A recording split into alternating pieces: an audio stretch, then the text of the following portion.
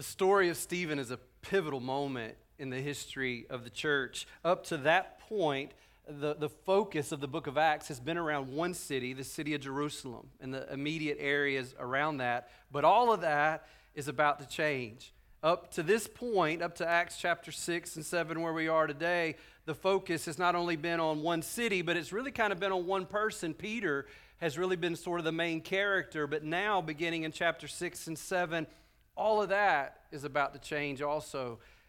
And just like everything is about to change in our journey through the book of Acts as we get to chapter 6 and chapter 7 today, I think everybody here today is aware that our journey through this world is changing too.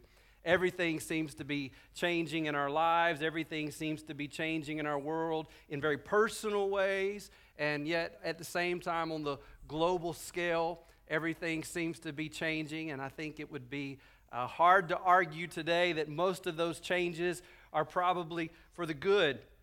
And so I think we feel all that today, and it's easy to get overwhelmed. And maybe you're there this morning because it's easy to get overwhelmed with all of the bad stuff. It's easy to get overwhelmed with all of the craziness. It's easy to get overwhelmed with all the changes. It's easy to get overwhelmed with all the uncertainties of our life. But today, this is going to sound odd to say, today I want you to get overwhelmed. And I want to be overwhelmed. And I want us all to be overwhelmed by not the things that are going on around us, but I want us to be overwhelmed today with just one truth that can be summarized in 4 simple words. I want us to be overwhelmed with this truth. Here it is. God is in control. God is in control. He really is. And there's so many different takeaways that we have in front of us today with this story of Stephen. But the Lord just this week led me today to just this one takeaway from the story of Stephen, and it's that one truth. It's those 4 simple words. God is in control. Today, if I was maybe feeling a little more energetic, we would spend more time and we would talk about Stephen's character. After all, he was one of those 7 men that we are introduced to in Acts chapter 6 that was elected by the people to serve the widows, to oversee the distribution of the food, to make sure that they were all equally cared for. Therefore, that says a lot about Stephen's character. He had to be then, according to Acts chapter 6, verse 3, a man of good reputation. He had to be full of the Holy Spirit and wisdom. If we could today, we would talk not only a lot about Stephen's character as a person, but we would talk about his content. His content, the Bible says in Acts chapter 6, verse 5, this is what he was full of. He was full of faith. He was full of the Holy Spirit. Chapter 6, verse 8 says he was full of grace and full of power. If we could today, we would talk a lot about this man's character, and we could talk a lot about his content. We could even talk about his countenance. Look at chapter 6, verse 15. The Bible says at this point, everyone in the high council stared at Stephen because his face became as bright as an angel's. Think about that. God's glory was all over this brother. Now, we got fantastic 8 men that you just are affirming into the deacon ministry, but I haven't really seen any of their faces look like an angel yet, at least. But Stephen, man, we could talk about his character, and we could talk about his content. We could talk about even his countenance, as this man's just dripping with the glory of God. We could also talk today about Stephen's courage. This angry mob is growing, and their sights are set on him. He's the focus of their hatred and their anger, and yet we see his courage. He doesn't back down. It's interesting that the book of Acts, there's only 28 chapters in the whole book, but one of those entire chapters is Stephen speaking truth into the teeth of a seething, angry crowd. So if we could today, we could talk a lot about this man's character. We could talk about his content and what he was full of. We could talk today about even his very countenance. We could talk about his courage, but I just want us to focus on this one thing, his comfort. What was this man's comfort in this moment in his life? In chapter 6 and 7, Stephen is feeling the pressure of the whole world coming down on him. Maybe you're there today too. Stephen's in this difficult place, and yet he has comfort. He's got comfort in the face of hate. He has comfort in the face of pressure, in the face of evil. And I think his comfort is rooted in this truth, those 4 words: God is in control. That's where Stephen finds his comfort. See, the sermon that Stephen preaches in Acts chapter 7, I think, is the sermon that Stephen needed to hear. He preaches the message to himself that he needed to hear. I've thought before that Stephen was preaching this message to try to convert unbelievers that were there that day. And he probably was. I've thought that he was probably preaching this sermon to try to encourage the believers that were there with him on the scene that day, and he probably was doing that also. But I think more than anything, Stephen was preaching the message that he needed to hear in this difficult moment in his life. He was preaching the sermon that he needed to hear. And the theme of that message is, say it with me, God is in control. That's what Stephen needed to be reminded of. That's what this preacher needs to be reminded of today too. I got a feeling there's a whole lot of you sitting there today or watching us today on live stream. You need to hear that today too. To be reminded that God is in control. And the fact that God is in control was the comfort that Stephen needed as he was facing a very violent death. I don't know everything you're facing today. I know we've got a church member that was put on a ventilator last night. His family's facing that today. I know you've got doctor's appointments this week. There will probably be some unexpected phone calls this week. I don't know what darkness you're walking through right now in your life. I don't know what came into your world this week that you didn't see coming, what curveball came into your life. I don't know what you're dealing with today, but God does. And I'm telling you, He's in control. Let me just highlight some of Stephen's main points of his sermon, and you can follow along in Acts chapter 7. He begins by talking about Abraham and how God tells Abraham, I want you to leave your entire life behind. You talk about change. That's a whole lot of change in one fell swoop, right? Just leave and start going, and I'll tell you where it is that you're going once you get there. Everything's changing. And God had promised Abraham 3 things.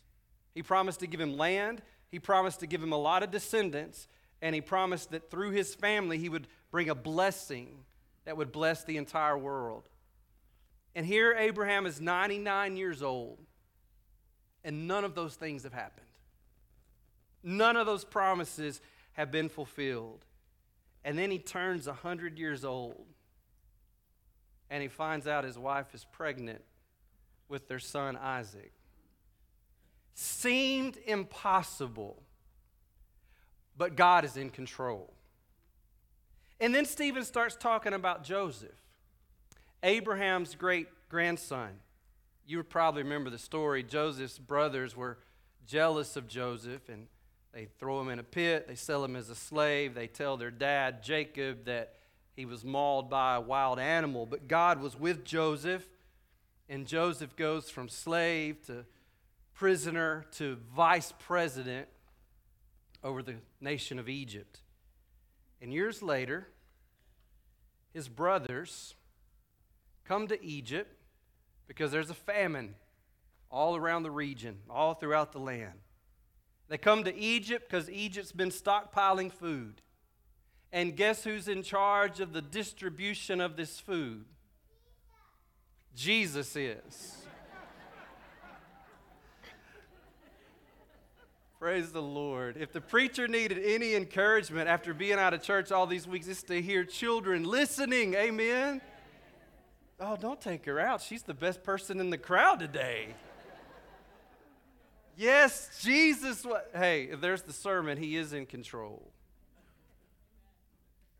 He was using Joseph, obviously, as his human instrument to oversee the distribution of that food. His father, Jacob, had believed for decades. Can you imagine?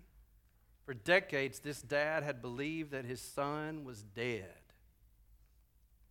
But God had spared him and reunites Jacob with his son Joseph in the land of Egypt. Seems impossible. But God is in control. Then Stephen reminds them that because of those events, the descendants of Abraham, they settled down in Egypt. They lived there in Egypt. They began to multiply in the land of Egypt, and subsequently then they are forced into slavery. At one point, things became so bad for the Hebrew people that the Pharaoh was having all of their baby boys killed to try to slow down the population of these people in the land of Egypt. One mom, hoping against all hope, put her little boy in a basket and floated him down the crocodile-infested Nile River, just praying for a miracle. Seemed impossible, but, say it with me, God is in control. That baby was rescued by none other than Pharaoh's daughter. He's raised as royalty. At 40 years of age, he becomes a fugitive, however, because he murders an Egyptian taskmaster in cold blood. For 40 years, he's a nobody on the backside of nowhere, taking care of his father-in-law's sheep, until one day he sees a bush that's on fire, but it's not burning up. It just keeps burning and burning and burning, but it's never burning out of existence. Seems impossible, but God is in control. You guys are going to learn to preach today. And God, in that moment, calls Moses to lead his people out of slavery, and they get as far as the Red Sea. Seems impossible, but God is in control. 40 years in the wilderness with no food, no water,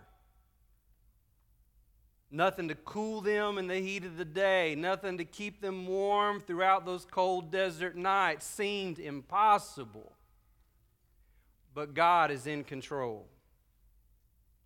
And then Stephen goes on in his sermon in Acts chapter 7 and reminds them of Joshua, who brought the Hebrews into the land that God had promised Abraham so long ago. And they're marching around this great fortified walled city called Jericho.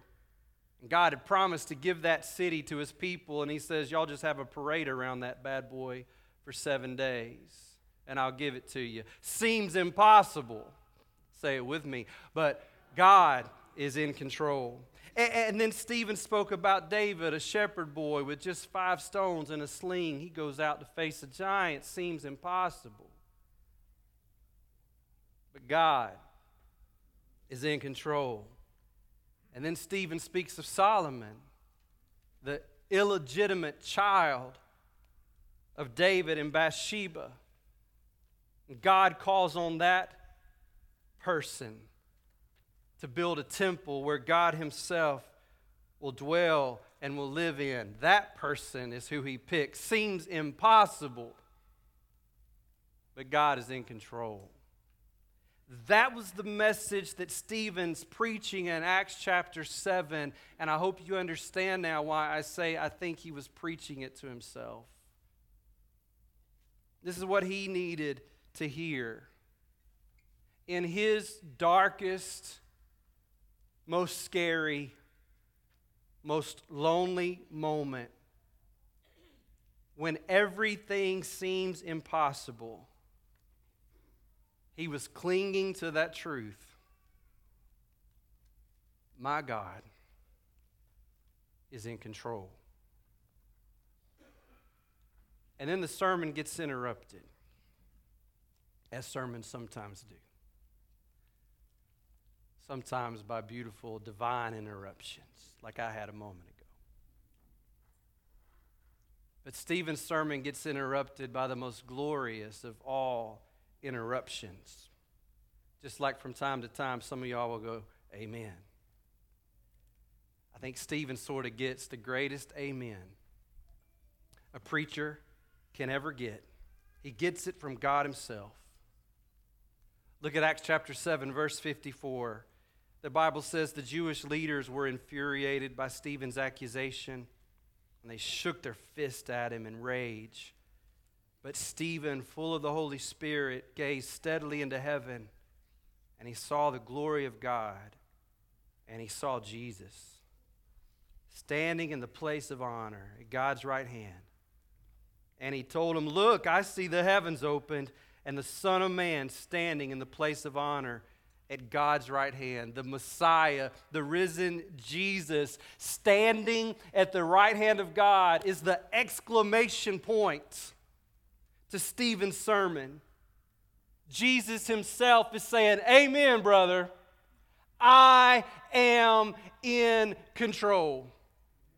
I always have been, and I always will be. Even in your scariest moment, even in your darkest moment, even in your most lonely moment, I am in control. And I'm reminding you today that Jesus is standing in that very same place in this moment.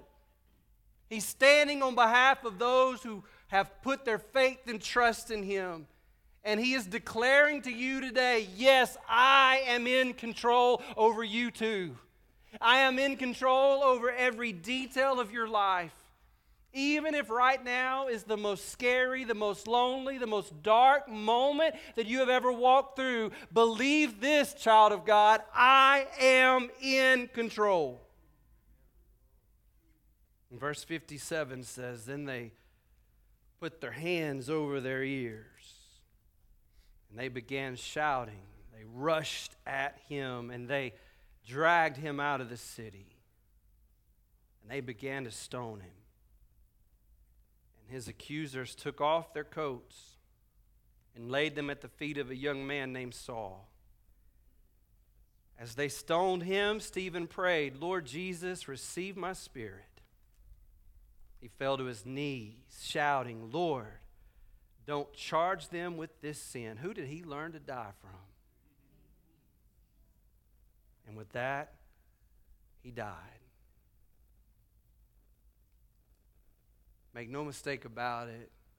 If you were there, I was there that day watching this dear brother of ours that we love so much, that we saw the character of Jesus in so much. We're watching this horrific thing happen before our eyes, this mob violence, this murder of this good man. We would find ourselves in that moment filled with fear, would we not, and doubt and confusion.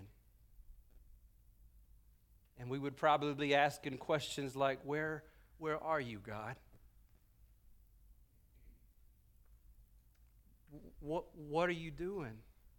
Why would you allow this to happen to such an incredible young man? Why, God? It all felt so terrible and so out of control. I'm sure it made no sense. But one day it would. One day it would. One day they would look back on that day, and they would be reminded that even then, in that most scary and dark and lonely moment, especially then, God was in control. Just like Abraham one day could finally look back and see it. And one day Joseph could finally look back and see it. And Moses one day could look back and he could finally see it. Joshua one day would look back and finally see it. David one day would look back and finally see it. Solomon one day would look back. They all would one day look back and they would know in that worst moment, in that scariest moment, in that darkest moment, God was in control. You see, Dr. Luke, who wrote the book of Acts, he had the benefit of not writing Acts chapter 7 in real time. He actually writes this some years later after those events happened. And by the time he writes this, those who might have been there that day, who could not make sense of it in that moment, by the time Dr. Luke, under the inspiration of the Holy Spirit, writes it down, by that time they could make some sense of it, at least in part. And Luke drops a little hint here. In the second part of verse 58, look at it. He says, his accusers took off their coats and they laid them at the feet of a young man named Saul. This man Saul is standing there, complicit in the murder of this phenomenal young man named Stephen. But in a couple of pages, you're going to find that Saul encounters that same Jesus that Stephen saw standing at the right hand of God. And this same Saul, who is complicit in the murder of Stephen on that day, becomes the same man that God uses to take the gospel of Jesus Christ to the entire world, eventually, yes, reaching even today, you and me. Seems impossible. But God's in control. And God's in control of your life today. I just want you to know that. No matter how scary or uncertain or dark or lonely this day may be for you, rest assured, God has you in the very palm of his hand. He knows exactly how many hairs are on your head. He cares. He knows. He loves. And he is in control. And to prove it, Jesus died for your sin. God raised him from the grave. He ascended to the right hand of his Father, where he is today, right now, in this very moment, standing for you, child of God, just as he was standing for Stephen. Reminding you today that no matter what, he's in control. Have you trusted him? Have you come to that place in your life that you've trusted Christ to be your Savior? Most of you would say, absolutely, I have. If you haven't, I'd love to talk to you today. If you have trusted Christ, can I ask you the question this way? Are you trusting him now? In your dark, scary, lonely, uncertain moment, would you trust him now? Would you believe with all your heart that even now, especially now, God is in control? God, you are, and we thank you. And we praise you that you are. Thank you for all the many places in Scripture, God, that we're reminded of that. For other human beings, weak and frail as we are, we tend to sort of put those people up on a pedestal sometimes, like Moses and Abraham, but life was hard for them too. It was dark and scary and lonely for them too. But they learned to trust, and we're learning to trust you too. God, I pray today for my brothers and sisters that are in some hard places, that you would refresh, that you would encourage today with this truth that you are in control. You are sovereign. There is not one rebel molecule in this entire universe. It is all under your authority, your control.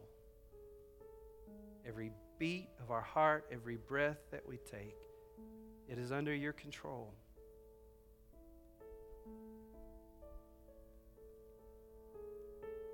Would you speak your peace into our hearts and our minds today? Calm the storms in our hearts and our minds. Jesus, you said, who can add any height to your stature by being worried or anxious? You tell us to cast all our cares on you because you care for us. So we want to do that now. We want to celebrate that you are sovereign. We want to demonstrate that we believe that with all of our hearts by casting all of our concerns on you, Jesus. Thank you for standing in victory today. Thank you that through Stephen and through a dark, scary, lonely moment in his life, you give us a glimpse of glory. In Jesus' name, I want to invite you to stand. And we get to respond to God now. We get to respond to God's word. Would you trust him today? Would you believe with all your heart that he's in control? Would you be so filled with faith today that you would cast every concern you have on him, because he cares about every concern that you have? None is too small, and certainly none is too great for him.